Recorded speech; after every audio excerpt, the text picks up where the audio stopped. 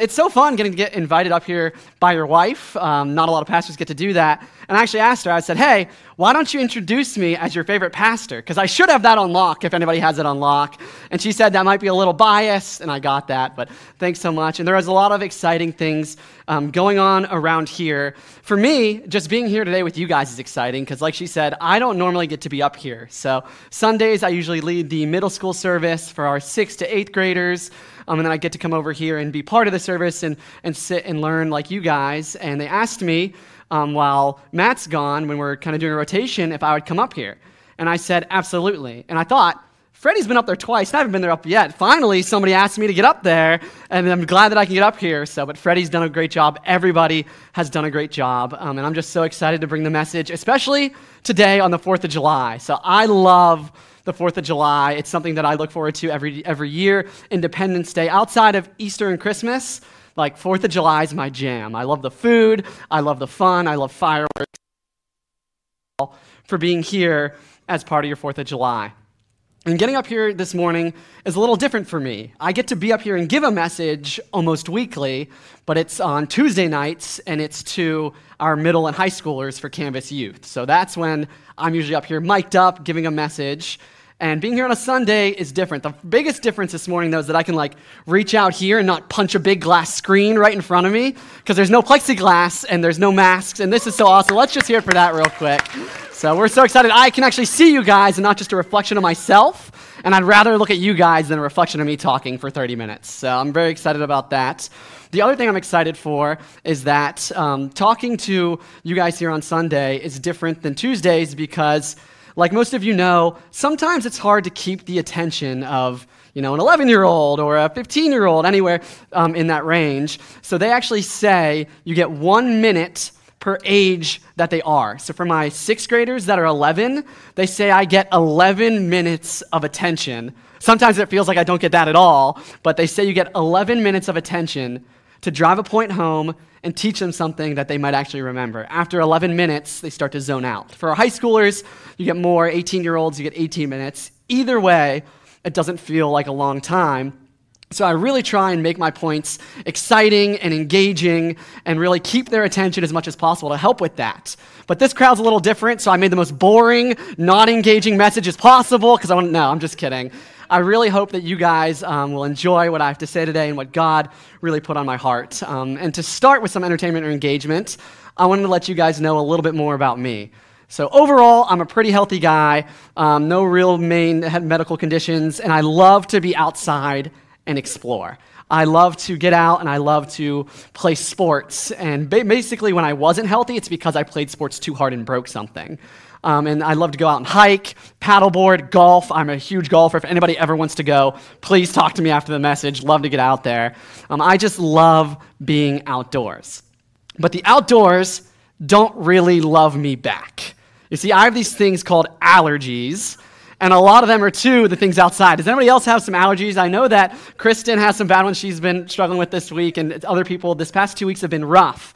It's been pretty good for me these past 2 weeks, but it's something that I've struggled with my whole life. Going outside, I was basically deciding, hey, do I want to go outside and have fun, but also be miserable afterwards with a stuffy nose, sore throat, all that kind of stuff? It's actually caused me to have a couple surgeries on my sinuses and on my nose. I've had my adenoids removed twice because they grew back a second time, which isn't really supposed to happen, but mine did. And it's something I've struggled with my whole life. Fires, pollen, cut grass is a really bad one, which for me growing up was great because I got out of mowing the lawn using that one. But now I'm getting older and I won't have that forever. But one thing I didn't really struggle with was food allergies. Food allergies were not a struggle of mine, which was great because I am a foodie. I love trying new cuisines from new cultures and just getting out there and eating some good food. And allergies was never really on my mind when it came to that until I got to high school. You see, in high school, for some reason, my freshman year of high school, I just didn't eat an apple for a year or anything with apple really in it. And they say an apple a day keeps the doctor away. I just didn't listen to that and didn't eat anything with apple or apple juice or anything like that, and which was weird for me because I lived really close to my grandma who's a baker, and her apple pie is one of the best memories. I can almost taste it just when I talk about it. She does homemade, the crust, everything about her apple pie was just my favorite. And I also ate a lot of apples and peanut butter growing up, and then I just stopped for a year. Fast forward to sophomore year of high school, after this whole year of not eating apples, and there was all of a sudden an apple pie in my house that my grandma made. I forget if she visited or if she sent it or somebody visited her and brought it back, but I was pumped. I was like, let's get some apple pie. I told my family, I was like, this is my slice, and it was half the pie. I was like, you guys can have the rest of it, but this is my slice. So after dinner, we're all cutting up the apple pie, and we sit down to eat it, and I take a bite, and now it's just as delicious as I remembered it. Had some vanilla ice cream on the side. Take another bite, and I kind of start feeling a little funny, nothing too major, and I look up to my brother and sister, and they say, hey, are you feeling okay? Something just looks off about you. And I was like, yeah, I'm fine. Like, I'm probably just exhausted from all the hanging out we did today because it was the middle of summer. Took a few more bites, and I was probably like halfway through my slice at this time, which I took a pretty big slice. And I look up, and my sister goes, Bradley. And like, she doesn't really call me by my first name. For those of you who are here for Mother's Day, Bubby or Bub was like what my family called me. So when they say my name, something was kind of up. And she says, Bradley. I'm like, what? She's like, your face is as red as the apples that were used to make that pie. And I was like, that's weird because I don't really feel good. Like, that's not usual. And I go to the bathroom and I look in the mirror and like take this shirt and put it on my face. That's the red that I was. So what did I do? Like any high schooler who had allergies before, I kind of knew it was allergies. I popped 3 Benadryl and I went to sleep for like 11 hours. Like I just tapped out and was like, my body with the Benadryl will heal. And I woke up the next morning and I was fine. That night I had a little bit of labored breathing, which I was a little worried about, but I've been used to having allergies before, just not to food. So my mom is more worried than I am. She calls the doctor. And they say, hey, be aware of it if it happens again, or like try and stay away from it and maybe just do a little bit in your diet and see what happens. So I tried it again a little bit, upset stomach, just didn't feel well. And it turns out that I was allergic to apples. I didn't have it before. Somehow I'd acquired it or something about apples changed. But I started having these reactions to apples. And I was bummed. So that was my only food allergy. And my mom called and got me an EpiPen. Fast forward 8 months ago, and my wife and I are in North Carolina, and we're just kind of starting to date and figuring things out. And she says, hey, I'm going to make a meal for you. Do you have any food allergies? I'm like, actually, yes, I do. I'm allergic to apples. And that's it. So pretty easy. Not a lot of recipes have apples in them. And she says, okay, thanks for letting me know. Just wondering, do you have an EpiPen or anything for if you run into apples? And I was like, yeah, I have an EpiPen. I'm good. And she's like, okay, great. A few weeks go by, and my wife loves gummies, these fruit gummies, and she offers me some, and I'm like, actually, those have apple in them, apple juice in them, so I can't have them. And she looks, and it's one of the later ingredients and something that we don't really think about. Now when she offers me things with apples, I know it's because she's just trying to get rid of me, so I'm just aware of that a little bit more now. But this time, no, I'm just kidding. But this time she really didn't know, and she said, oh, it's a good thing you know that. Do you have your EpiPen with you? And I kind of looked at her, and I was like, no, I don't have my EpiPen with me. She's like, why don't you have your EpiPen with you? You said that you have one. And I was like, yeah, I have one in Pittsburgh, Pennsylvania, and we were living in North Carolina. So it's 500 miles away. And she says, you told me you have one. I was like, I have one. It's 500 miles away in Pennsylvania, like most guys or most people. And she's like, well, that's not very helpful, is it? She's kind of not upset, but she's just like worried about me for my health. And she says, that's not helpful. And I said, I just kind of hope that I'll never need it, so I kind of forgot about it, and I left it in Pittsburgh. And she said, well, when I asked you if you have an EpiPen, and you said you have one, but it's 500 miles away, do you really have an EpiPen? And my question for us today, along those lines, is about our faith. It's about our faith. You see, I hoped I'd never have to use my EpiPen, so I kept living life, and I forgot about it as I moved through life. My question is, are we doing that with our faith? Have we decided a while ago, a week ago, or even recently to have a faith, to put our faith in Jesus, to follow God and say, you know what, I have a faith and I am now a Christ follower. But then we kind of put it on the shelf, hoping to say, I hope I never need this. I hope that I never have to use it.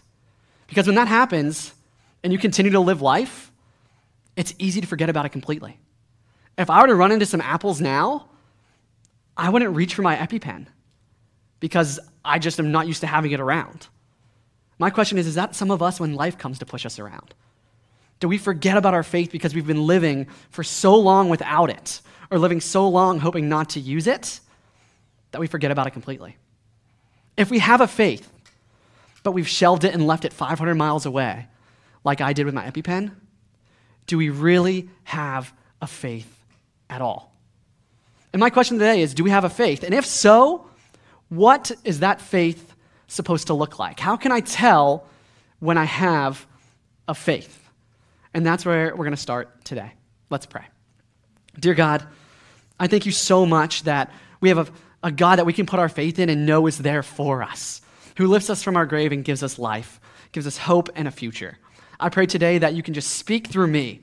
And if there's anything I'm not supposed to say, you don't want me to say, God, have me forget it. If there's anything you want me to say, bring it to mind, God. I pray that we can learn more about you, grow closer to you, and closer together today. And it's your name we pray. Amen.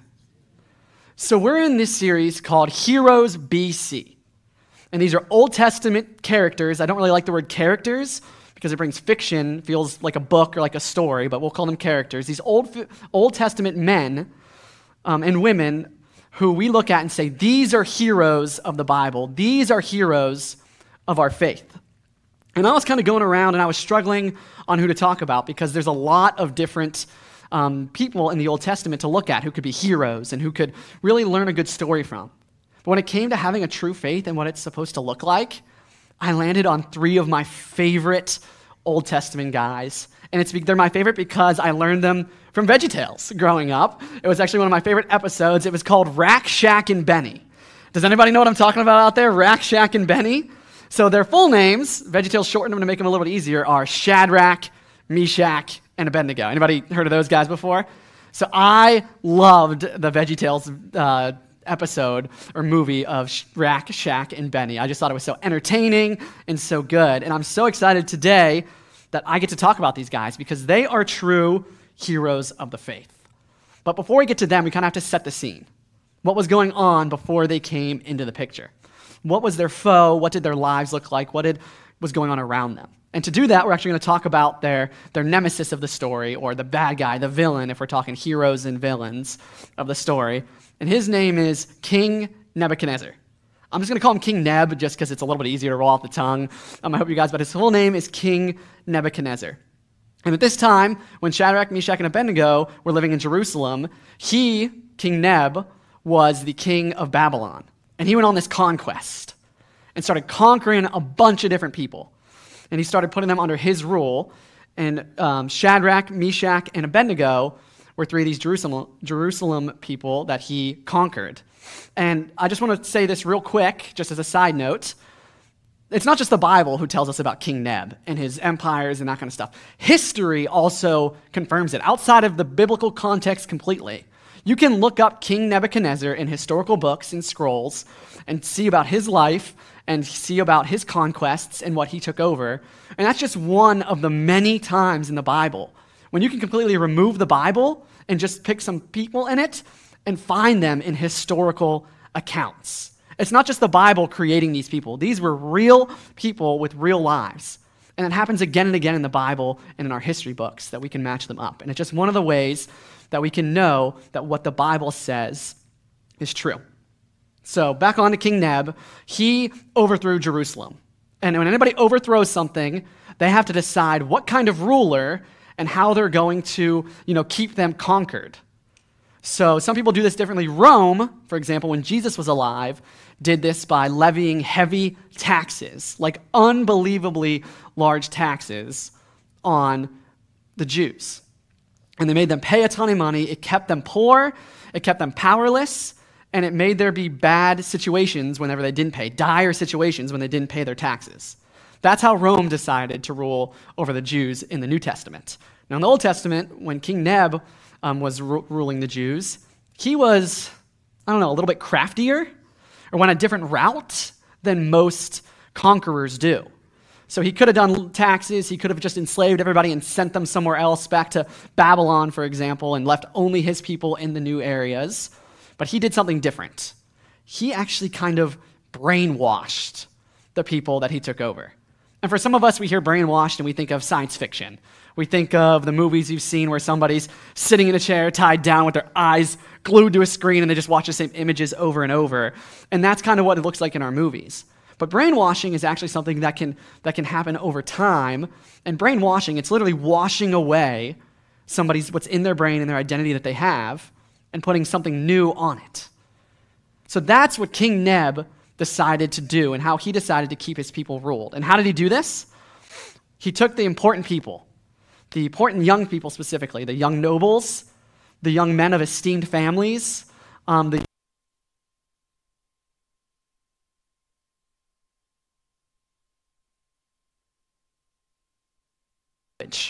So now, you'll talk like us.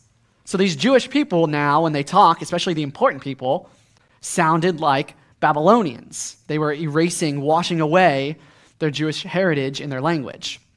Next, and this is kind of where Shadrach, Meschach, and Abednego come in, because this happened to them, he brought them in, the important people, and he actually took care of them better than the rest of the people. He fed them from their table and gave them opportunities that other Jewish people didn't have. And that's what he did with Shadrach, Meshach, and Abednego.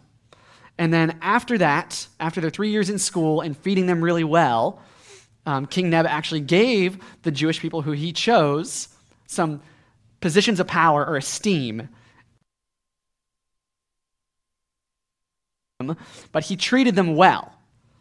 He said, hey, you guys are going to do this for me, you're welcome. And a lot of them did it. And they did this, he brainwashed them in this way so that when they're trying to be in a revolt and people would come to the powerful people, the young nobles, the young people of esteem, they'd be like, whoa, whoa, whoa. Why are we trying to overthrow the Babylonian government? All they've done for me is teach me things, give me really good food, and give me an awesome job. Why would we ever want to overthrow this?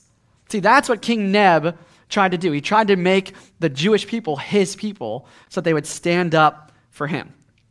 And he actually did something even bigger to Shadrach, Meshach, and Abednego. He changed their names.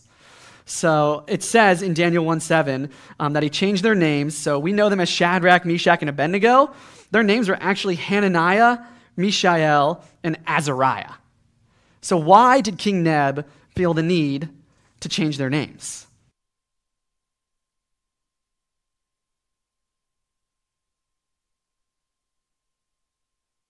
Their identity, their names that everybody said, had God built into it.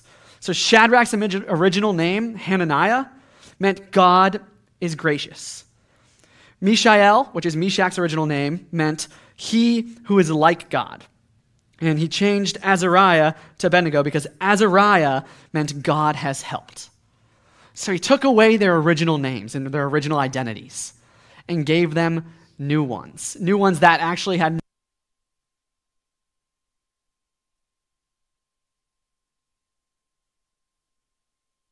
God, you serve me and your new God. So that's what Shadrach, Meshach, and Abednego, those names point toward the Babylonian gods. And just real quick, I believe this is important, and I believe that people are still trying to do this to this day. You know, the culture, maybe they're not saying like, hey, Brad, your new name is Joe, or hey, your new name is this. But I think culture and the people around us, and the devil especially,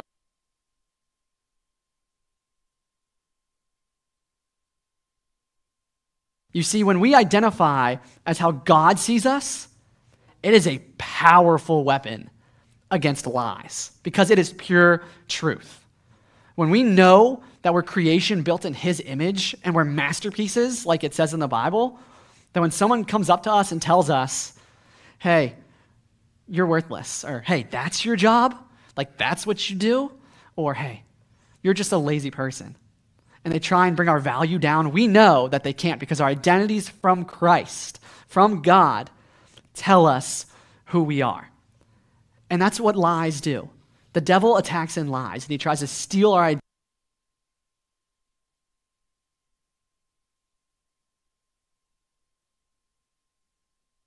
Into the story. So at this point, Shadrach, Meshach, and Abednego have gone through the school. They've learned the language. They've been given positions of power in Jerusalem under the Babylonians. And everything's kind of working well for King Neb. But he's sitting there and he's thinking, and he's like, I should do something just to make sure that they know who's boss. And he's thinking, what should I do? What should I do? And he comes across an idea. And he says, I'm going to build a 100-foot tall, 10-foot wide statue of myself. And I'm going to make it out of pure gold so that anytime anybody sees it, they know who the boss is. They know who they answer to. So what did he do? He built it. He had people build the statue. But that wasn't enough for him. He told his people right under him, his heralds, to go out and tell society, hey, tell everybody if they hear music of any kind playing. And there's a huge list of the different kinds of music that we'll talk about, but it's flutes, zithers, harps, things I haven't even heard of. Basically, any type of music. If they hear it, they're to bow down to this statue that I've built, get on their knees, and prove that I am their ruler. And if they don't, just for icing on the cake, I'm already doing this to remind them, if they don't, we're going to throw them in a furnace, and we're going to burn them to death. That's what he told the people to tell all of his subjects what to do. So they told them, they went around and they spread the news, and what did the people do? They bowed down. They said, hey, I'd rather not burn to death in a furnace. That sounds not great. So I'm going to bow down. So music played, and they bowed down. And that's where we picked up with our boys, Shadrach, Meschach, and Abednego again, in Daniel 3, verse 8. It says, at this time, some astrologers came forward and denounced the Jews.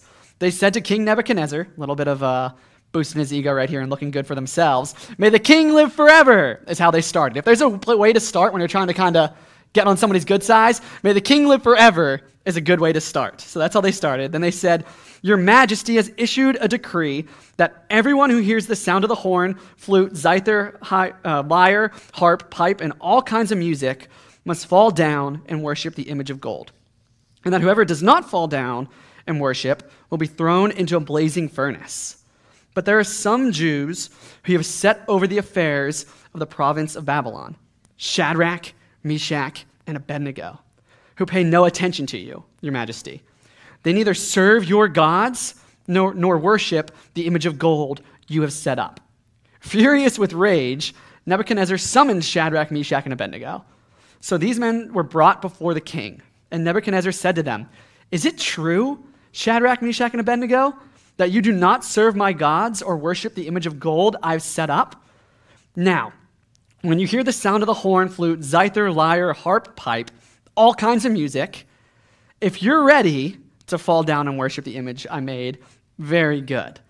But if you do not worship it, you'll be thrown immediately into a blazing furnace.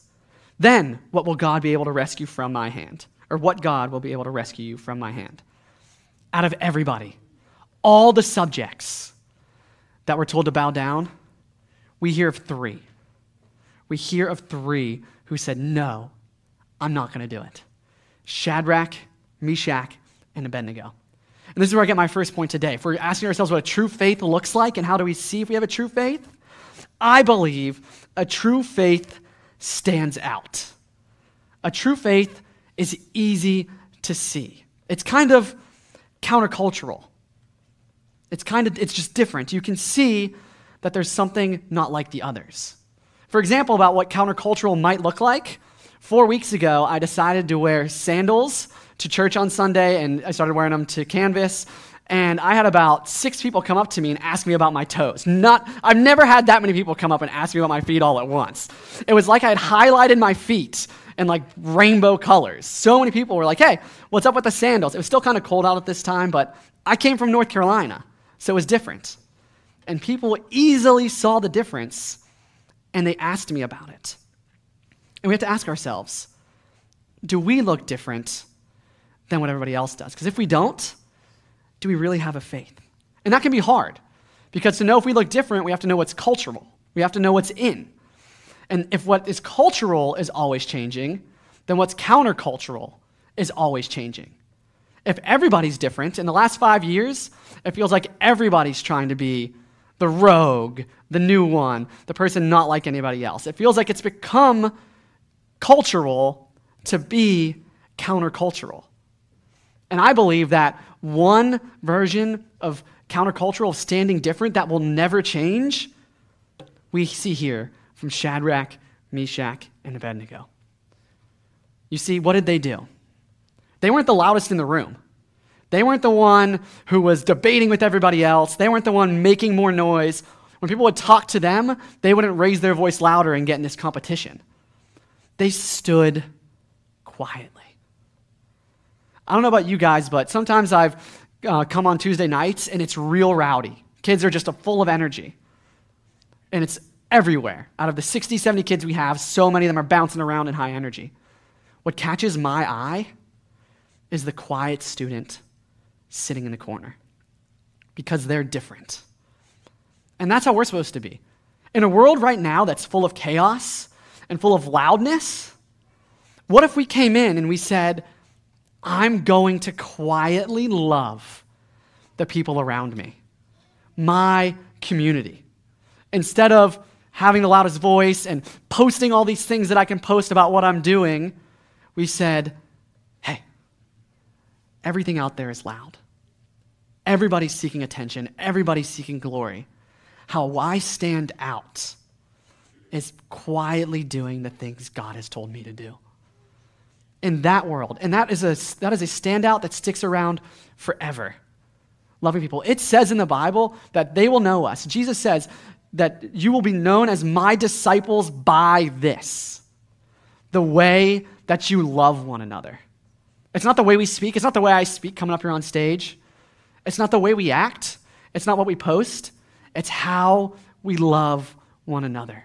That's what true faith looks like. It stands out in love and in quietness and listening. And we'll pick back up now with Shadrach, Meschach, and Abednego because it continues. So the king Nebuchadnezzar has given them this final warning and said, hey, if you don't do it, we're going to burn you, or we're going to burn you. We are going to throw you in the furnace, and you're going to die. And they said, you know what? We have an answer to that. And that goes on in verse 16. It says, Shadrach, Meshach, and Abednego replied to him, King Nebuchadnezzar, we do not need to defend ourselves before you in this matter. If we are thrown into the blazing furnace, the God we serve is able to deliver us from it. And he will deliver us from your majesty's hand. But get this next verse is huge for me. But even if he does not, we want you to know, your majesty, that we will not serve your gods or worship the image of gold that you have set up. You know, a lot of us hear the story, and for those of you who know the story, they end up getting thrown into a furnace. But I believe that right there, their response to King Nebuchadnezzar, that's their hero moment. They said, even if you throw us in, God, God can save us. But even if he doesn't, we're not going to bow down to you. We're going to stand firm. And that's my last point, that a true faith stands firm. You see, their thought process here is completely different than how a lot of us process things. We do this thing called critical thinking. We learn it at a young age, and I have a long definition of what critical thinking is. But basically, critical thinking is just using the information you have gathered in the past, talked to other people and gathered, just kind of knowing what's going on and saying, hey, if I make choice A, what are the outcomes that could arise and which one's most likely to arise? If I make choice B, what's the outcomes that could arise and which one's the best for me? That's critical thinking. So for example, when you're young, and a lot of us have young kids, and a lot of us can remember this, hot stoves. You walk up to a hot stove and you touch the hot pot or pan that came off of it, or you touch the hot metal, you jerk back and you burn yourself. And you learn really quickly, okay, if I touch this, the outcome is I'll burn myself. So I need to let it cool. Unless it's dinner time and I'm really hungry, then I'll grab the chicken nuggets that just came out of the oven and I'll shove them in my mouth real quick, and I'll just do that little fire breathing because it's too hot. Other than that, we do pretty good at that. We learn how to critically think. And we learn it from a young age. And we say, what benefits me the most? Because that's the choice that I want to make. We do it in our relationships. We look ahead a year, 2 years, 3 years, and we say, will this give me the life that I want? Will I have the family, the kids, the job, the society, the connections that I want to have in 5 years? A lot of us do this with our job. We say, if I take this job, will it benefit me immediately? Do I get all the benefits from this? And we think that when we make a decision, we're supposed to make it for ourselves to benefit us the most. And we see it as money. We see it as the most free time. We see it as the most stuff we can get. We want to benefit ourselves in our lives currently the most. Shadrach, Meshach, and Abednego had an easy choice. It was bow down or burn. And they could have said, all right, if I bow down, I don't burn. If I don't bow down, I get thrown in a furnace. That seems pretty beneficial to just go ahead and bow down. To just go ahead and say, you know what? All I'm doing is bowing. It's not that big of a deal. I'm just going to do it. But what did they do? They stood firm on the truth that the benefit of serving God outweighs any other benefit that I could get. It's worth it. It's better.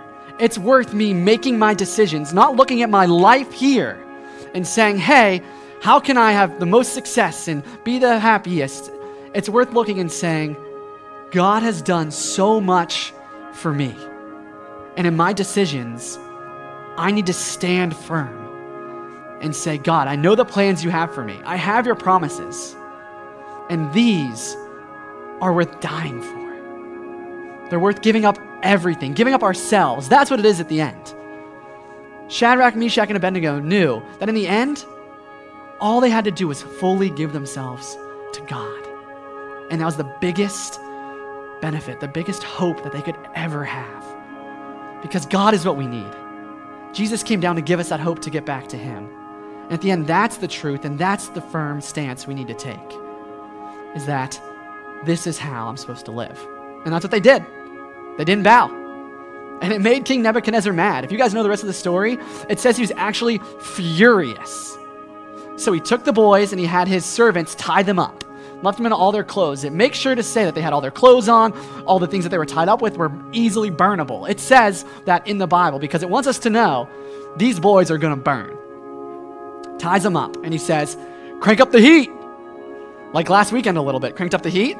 King Nebuchadnezzar cranked up the heat in the furnaces 7 times hotter than they normally ran. And he said, throw them in. They wouldn't bow down. They popped the furnaces open, they threw the boys in, and when they popped them open, it was so hot that the servants that threw them in actually got burnt and died. That's how hot this furnace was. They closed it up, and they looked in, and somebody said, hey, we threw 3 guys in there, right? Because I see 4. There was no burning. You looked in, and there were 4 guys standing in the fire. Shadrach, Meshach, and Abednego, and an angel that God had sent. He delivered them. And the furnace doors were open and they walked out, and the Bible says there was no smell of smoke on the men. They weren't burnt at all. It says that basically you couldn't tell they were in the furnace. And this blew King Nebuchadnezzar's mind. And honestly, it was the true faith that changed his heart. He took his ways and he took his people and said, hey, we're done with our gods.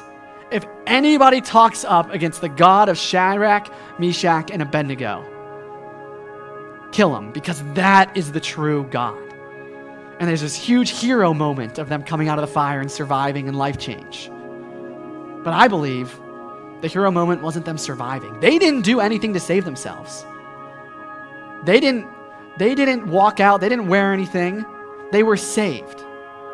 Shadrach, Meshach's hero moment is when they stood firm and they said, even if I don't, or even if God doesn't deliver us, we're all his, and we're not going to bow down. And that's my question to us.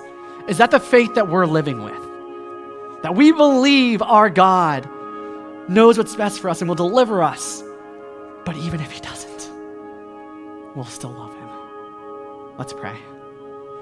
Dear God, I thank you so much for the Bible and that we can learn so much about you and about faith in you through it. I thank you for Shadrach, Meschach, and Abednego, that they are able to show us what true faith looks like. And in a world that's loud and chaotic, and there's just people yelling and talking and all that kind of stuff, that Shadrach, Meshach, and Abednego teach us that we stand out for God not by being the loudest in the room, but by quietly standing and loving the people around us. We thank you that we can have a true faith that stands firm because we know that you can deliver us, God. But even if you don't, we're all yours. We're willing to give up everything because of the truth of your love and because we know you're a good God who's worth it all. I pray that we can go out and enjoy our Independence Day today and remember that we are independent. We can be independent from sin because you sent Jesus Christ to die for our sins and take on our pain for us. I pray that we can continue to grow closer to you and that we can stand out and stand firm in our lives. Amen.